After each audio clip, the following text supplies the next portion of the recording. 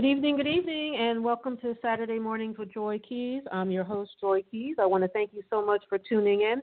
You can follow me on Twitter at Joy Keys. Also, check me out on Facebook, Saturday Mornings with Joy Keys, and on Instagram, Saturdays with Joy Keys.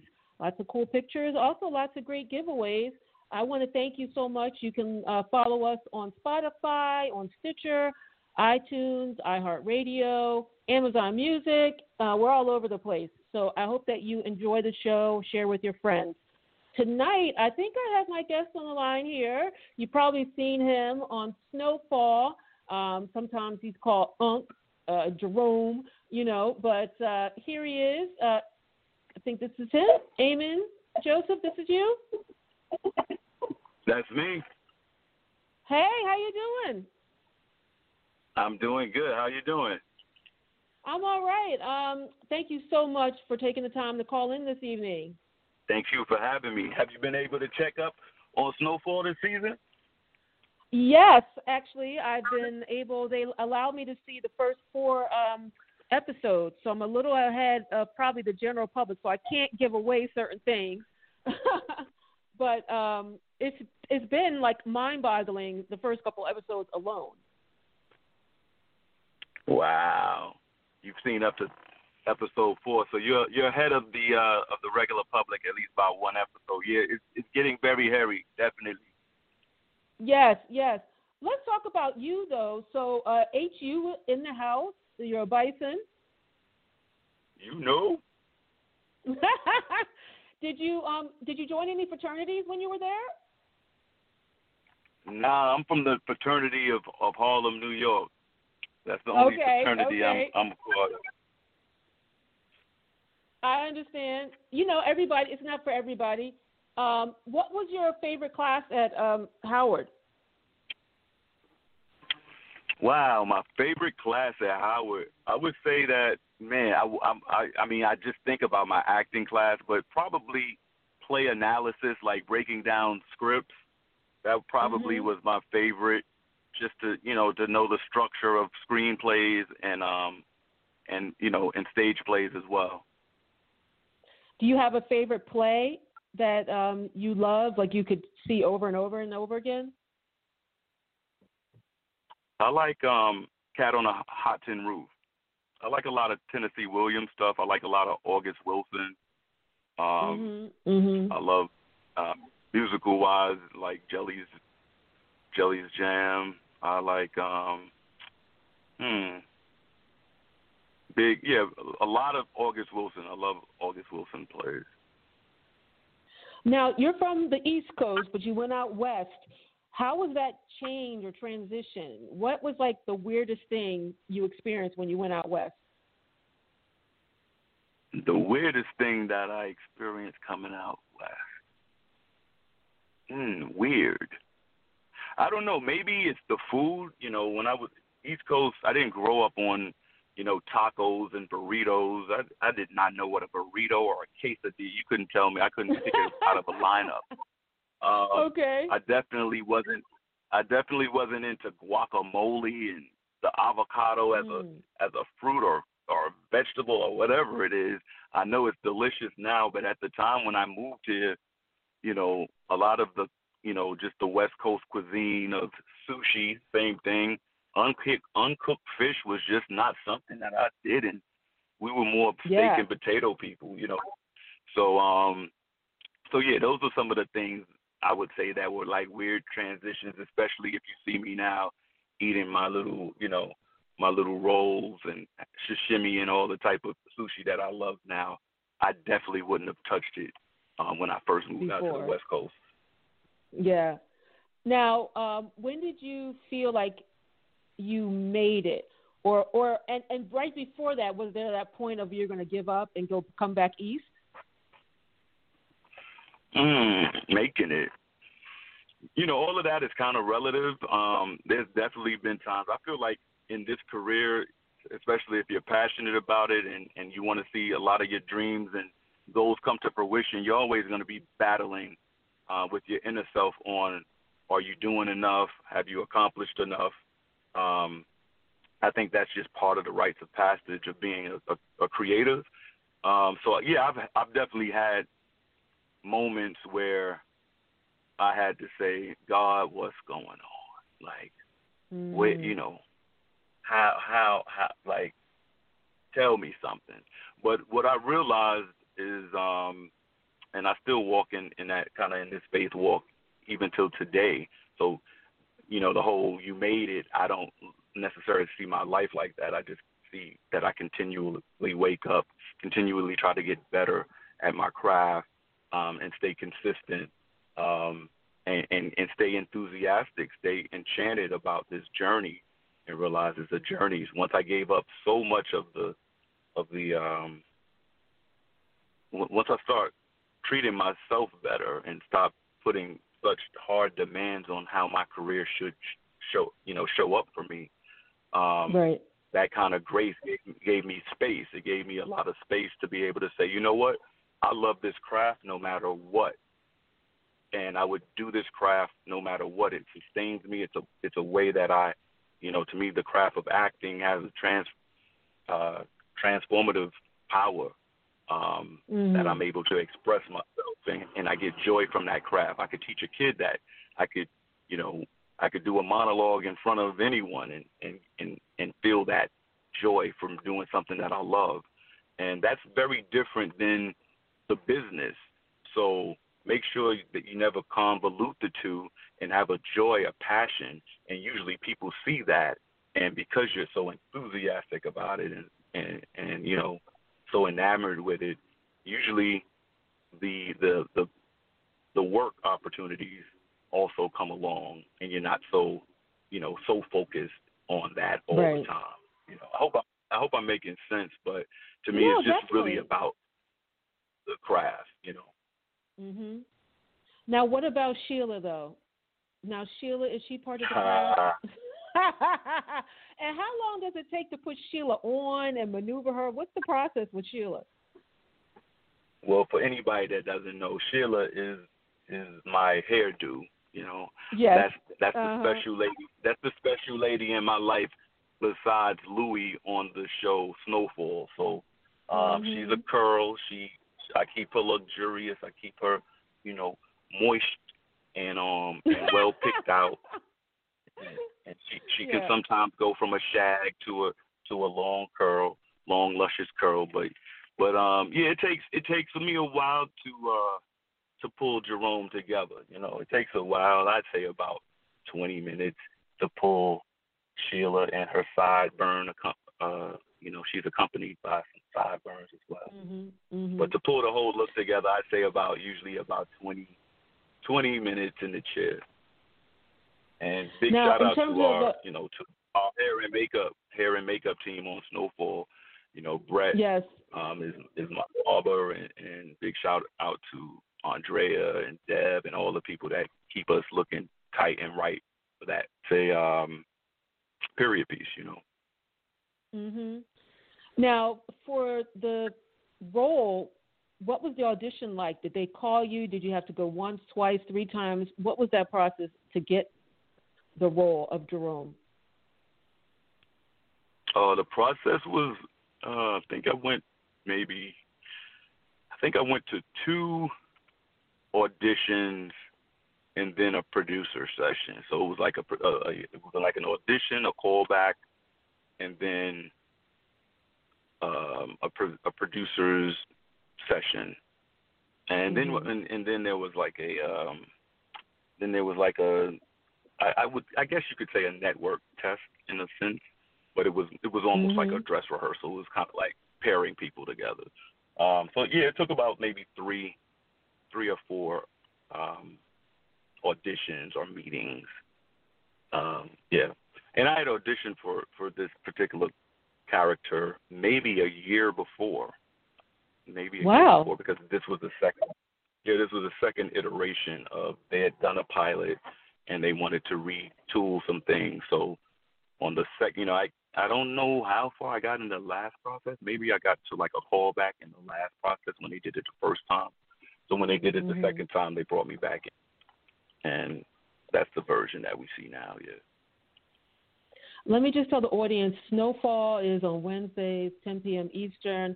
They're on Instagram, Snowfall FX. They're on Twitter, Snowfall FX. Also on Facebook, Snowfall FX. Now, how has your family fared with this COVID drama? Did you guys have to do any special things, testing? I mean, what has been your life with this COVID for the last year? Well, yeah, COVID came. I was here with my wife and my daughter here in Los Angeles. And so, ever since we went on lockdown, we were in the middle of filming Snowfall when everything got locked down around mid-March. And, my family and I, we sheltered in place. To be quite honest, sometimes, there's a saying, it was the best of times, it was the worst of times. And I think with the pandemic, although it's been very challenging, and it's definitely been some worst of times, there's also a silver lining that because of the nature of my work and my wife's work and our child just being acclimated to the world, she's a toddler, you can be on the run a lot with these steady careers that, are high-paced, and I'm travel a lot. So, through this pandemic, this sheltering in place, especially last year, all of last year through the spring, the end of the winter into the spring, into the summer, I was able to spend a lot of time at home with my family in a way that I never, had before or probably will in that type of way, Those days were very long. Remember those first days of the pandemic, how long they were? And, you don't want to go outside. Everything coming into your home, you need to wash and go through different protocols with. And to be there with my loving family, it just, I look at that as a silver lining in all of this. Maybe that's just me. I'm kind of an optimist person. So that's how I saw it. I was like, wow, I got this opportunity to really be with my family and love on them and them love on me. And you don't get that type of time back, especially watching your children grow, Yeah, no, you don't. Like, I have a daughter, and I totally understand. And there's some things I remember from her, and one of the things she always laughs about is that I just remember her little hand being inside of my hand and, like, walking down the street type of thing. But now she's taller than me, and her hands are very long, and it's just like, wow. And she's like, Mom, stop. Okay, all right. Like, don't get that look in your eye. Exactly. It's crazy. Now, your show is dealing with the drug development of crack. What do you think you're going to tell your daughter when she grows up about drugs and what not to do and who not to interact with? Because there's a lot of that going on in the show of who people should interact with and how they should interact. And, what would you tell your daughter at the teen years, Yeah,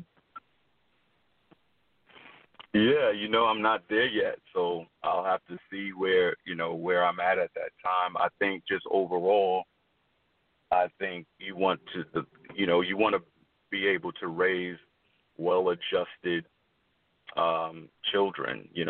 I want to be able to impart a lot of street smarts and a lot of opportunities that I was given and opportunities that I wasn't even afforded. I want to be able to just make a well-balanced person that can make smart decisions in real time and have a code, know who she is, be able to, I think that's all you can, because people are going to do what they want. So I would like that, that my daughter would know that there are consequences for actions and that, whatever she chooses to do, that she carries just not her own, that she's also carrying a last name with that and the integrity that her parents and her ancestors and all of that intention is put on her as well. So, that's the general thing that I can say besides don't take drugs, Right. Because I feel like people are going to do what they're going to do. You just want people to know that no matter what they do, they're loved and supported, but also accountable. Yeah. I think your character is like that in a way with his nephew, Franklin. You kind of warn him as your character. You're like, you sure you want to, like, go into this thing right now? You know, you want that kind of heat on you? You know, you kind of talk to him as Jerome about that, but he doesn't listen. Yeah, I think my character is definitely one of the characters that is kind of like the, you know, if this was a Greek tragedy, I definitely am chorus, the you know, that speak about some of the things that, you know, the repercussions of the choices that we're making. Oftentimes, you know, I am that voice of reason. But we've seen Jerome get caught up as well, you know, greed and an opportunity to change his own circumstances and to reach for something bigger than his initial opportunities, you know, and being able to get his own store and you know, dress a different way and have a different type of command in the community. I think they all of those characters, the Saint family, have been seduced by the money and the opportunity that power has brought them. Do you remember when you were growing up, was there crack in your neighborhood, or do you know people who were, you know, affected by it, lost family members? How did that impact you when you were growing up? Yeah, I mean, I grew up in the mid '80s. Those were the first times of me, you know, kind of really being cognizant of growing up when I was in grade school and stuff like that. So I remember, you know, probably mid '80s, it's probably late '80s really, but I remember seeing, you know, like blue tops and red tops and yellow tops and thinking that they were just rocks in the playground. You know, I thought that vials were just colorful, clear rocks, you know, and I remember picking them up and throwing them. I really didn't have a connection to knowing, a crackhead was just something that you called somebody to disrespect them. You know what I mean? Like, I didn't really have the full bearing of knowing what these people were doing and why, and, you know, their story, and really seeing the crazy effect that the drug had on the community. I was really looking at the aftershock of it, and just growing up and thinking that this was normal. I thought it was normal to see crack addicts and crackheads and to see vials, and, you know, if someone is, you know, lighting up something in the park, it's like, man, they on drugs, they're a crackhead. And it was more of a, I don't know, it was a sort of bigger than life, you know what I mean? Because you just, within the context of my own home, I didn't have anyone that was a drug user, but then I would have, you know, family members that, they're on crack, and that don't sound good, you know. For a child, you just take the connotation. The way they said that don't sound like it's a good thing. And then you hear about people, you know, kind of the stereotypical thing of people stealing or people not coming out of their room and just doing erratic behavior and things of that nature. And so it became a stigma. Those people became pariah to your own family and to you, you know, it made, you know, deep wedges in the community, in families. You know, I think we're still, as a community, especially the Black and brown community, we're still dealing with the aftershock, the after effects of the crack cocaine epidemic. How do you think the government has handled the opioid situation better or worse than they did the crack situation? What's your opinion on that? I think it's too early to really either I'm not informed enough or it's too early for me to be able to cast a judgment on, because there's not enough hindsight, because we're still in it.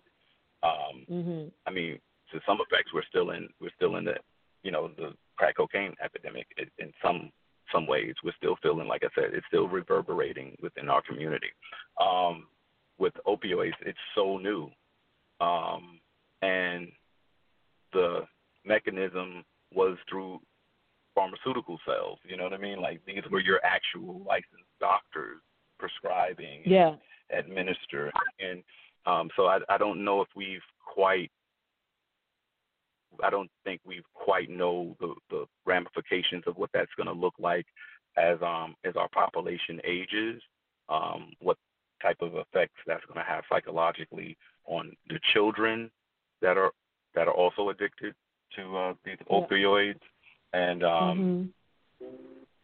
I think, you know, because we can look at perhaps that it hasn't been criminalized the same way, or that it has been decriminalized, you know, that it's looked at as a health issue a little bit earlier from the onset.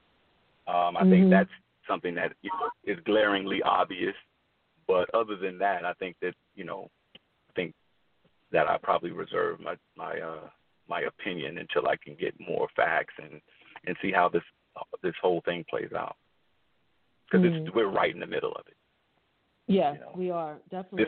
The difference here is like we are, you know, like we're propping up some of these companies on Wall Street. We're in bed with these companies as far as even the food that we eat, you know, by some of the same drug makers that, you know, are selling you, you know, Tylenol, are also selling you opioids, or selling you cereal, you know. So it's just so, you know, I think this is there's going to be bigger implications, I think, when this is all said and done. But right now, you know, I just don't have enough information. Yeah, it's a public health situation, and I'm sure there'll be tons of papers and journal articles. And like you said, in terms of generationally, I think just like you said, crack. I mean, generationally, like for me, I have people in my family that were, you know, impacted. They became crackheads. And so they're only one generation ahead of me, you know. So with the opioid, I think the same types of things will happen. You know, children that have maybe dealing with addiction issues because they were born with it, or children of addicts and their life and how they play out. You know, that's all coming, and papers and things will be written, I believe, definitely about, you know, this opioid situation. Let's talk about your dark energy pictures. Can you tell the audience a little bit about your company? Yeah, I made a production company back in 2015, and I just wanted to be able to make some of the make content that reflected some of my sensibilities. And, you know, I'm a big avid action fan and sci-fi fan, and I just wanted to, you know, to focus on multilingual cultural content that you know, focused us in a certain light, and, you know, and different sensibilities that than some of the stuff that I'd previously been doing, or some of the stuff that was, you know, readily in the market. So the first film under Dark Energy was a film called Call Me King. I did that with R.L. Scott and David A. Fisher, Sean A. Riggs, and it was about gun runners that were from Haiti. It was a multilingual film. We spoke like 12 languages in the film, and it was a very diverse cast. And we did a day and date with Netflix with that particular film. And right now I'm working on a film called The Royal.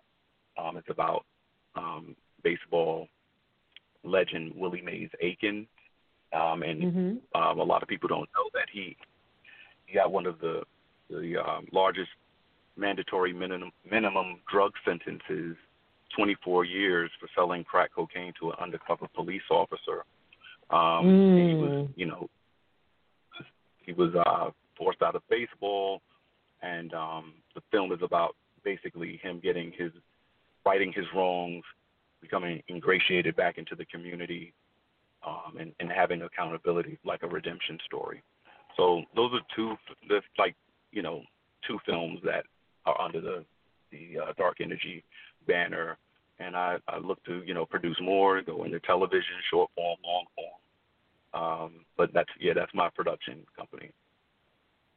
Did you have a favorite sci-fi movie or flick when you were growing up? Like, were you a Trekkie or something like that? I did love Star Trek. But what was I was more kind of like Aliens. You know, I like Aliens. big Sigourney Weaver fan, big Aliens fan, big Predator, Terminator. Okay.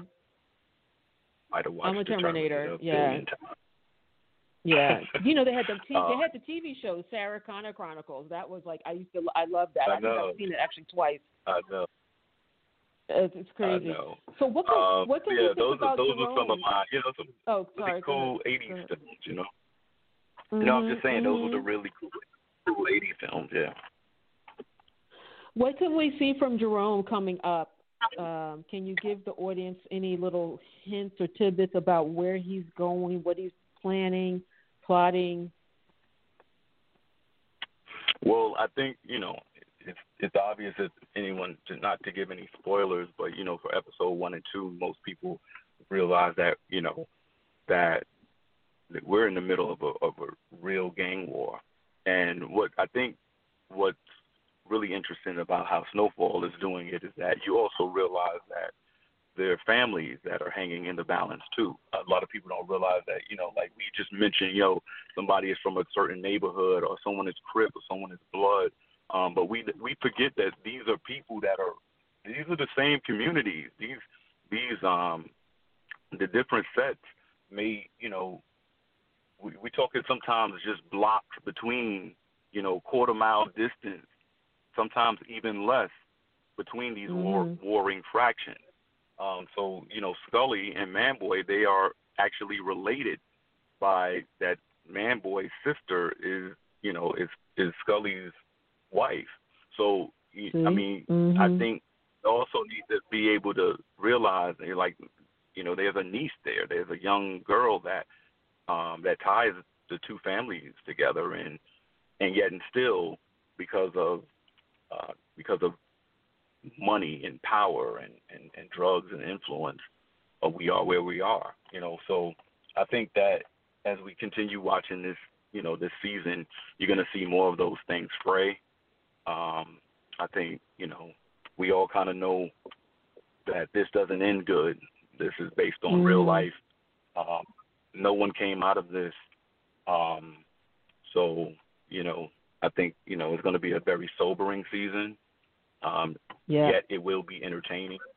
It'll be entertaining, but it's going to be very sobering, and it's going to hurt. Now, the show's really heavy, but was there any funny moments, like while you guys were, filming, any goof offs types of stuff that happened that you can share with the audience? Something stupid that happened?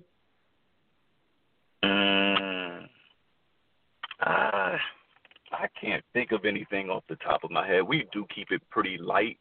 Okay. We're the cast members. We've all been with each other a very long time, and we're friends off the set. So there's always some clowning going on. But I really can't. This was just a different year. We shot this under COVID protocols. There just wasn't the same sort of lackadaisical kind of kickback. It was just a little bit more intense of a time because of the COVID protocol, mask mandates, of having to show up and be tested at least 3 times a week. Even times when we were not shooting, we had to maintain our COVID protocol so that we would keep people safe, in our homes and people safe when we went back to set. So it just was a different tone. I give credit to the Snowfall production team, all of the EPs and stuff, for giving us what was a safe environment to work. But at the end of the day, before you call action, you have a whole bunch of actors that are taking off their mask in the most vulnerable situation. And so it wasn't, like it wasn't the regular, joking and cutting up. I mean, we had moments, but it's if anything, the moments were just coming from laughing at the circumstances, because everything was different. Every single thing was different. Where you could eat, how you could eat, how much time can you be on the set without a mask before you do the next scene, lighting adjustments, traveling to and from set. All of these things had to be thought about and have protocols put in place to keep people safe that were even helping us. Someone driving you somewhere, it's about us being safe, but it's about them, protecting them as well. So, that was the stark reality of shooting this season. We just wrapped this season. It took us an entire calendar year to shoot the 10 episodes. We just finished at the beginning of February. It took us that long, so it was pretty intense. And but I think we did some really good work. So hopefully now is the time where we can kick back and laugh and enjoy, the fruits of our labor in that sense. Yeah, I think you did some great work, and I really hope that the audience enjoys Snowfall. It comes on Wednesdays, 10 p.m. Eastern. Again, they're on Instagram, Snowfall FX, Twitter, Snowfall FX, Facebook, Snowfall FX. Where can people find you on social media? You can find me, Amin Joseph, pretty much all social media platforms. Amin, A-M-I-N, Joseph, J-O-S-E-P-H. Twitter, Instagram, Snap, all that stuff. And he's a sharp dresser too. So so what you see when you see Jerome is a completely different person in his other photos. So you can see his little sharp dressing on his Instagram photos and things like that. And I thank you so much again for coming on the show tonight and sharing, experience with the show and just your life, philosophies. Thank you very much for coming on this evening. Thank you for having me. I appreciate it. Look forward to coming back when the season is, closer to its finale. I would definitely have you on. Thank you so much again, and good luck with your family. Be safe. Wash your hands. Wear your mask. You know it. You stay safe out there. Okay. All right. Bye-bye. Bye-bye. Thank you, everybody, for tuning in. Just got off the phone with Amin Joseph from FXNetwork's Snowfall show. Again, comes on Wednesdays, 10 p.m. Eastern. Check them out. It's a very explosive, sometimes heart-wrenching, sometimes silly, but mostly just a look into what was going on, during the crack epidemic and, not just the people in the neighborhoods that were doing crack, but the people who were selling it, how the government was involved. They have so many layers to the show. Please definitely check it out. It is like going to school, so to speak. If you don't know anything about crack and what was going on, watch Snowfall. You'll get a good dose of it. Well, I thank you again for supporting the show. You can follow me at Joy Keys on Twitter, Saturday Mornings with Joy Keys on Facebook, and Saturdays with Joy Keys on Instagram. Thank you so much. Oh, you can also email me, SatudaysWithJoyKeys@hotmail.com. Check in tomorrow, 11:30. I'm speaking with author Donna Hill about her book, Confessions in B-Flat. The Centers for Disease Control and Prevention is working to help keep you and your community safe from the threat of novel or new coronavirus. Take the following everyday steps to help avoid the spread of all respiratory viruses. Wash your hands often with soap and water for at least 20 seconds.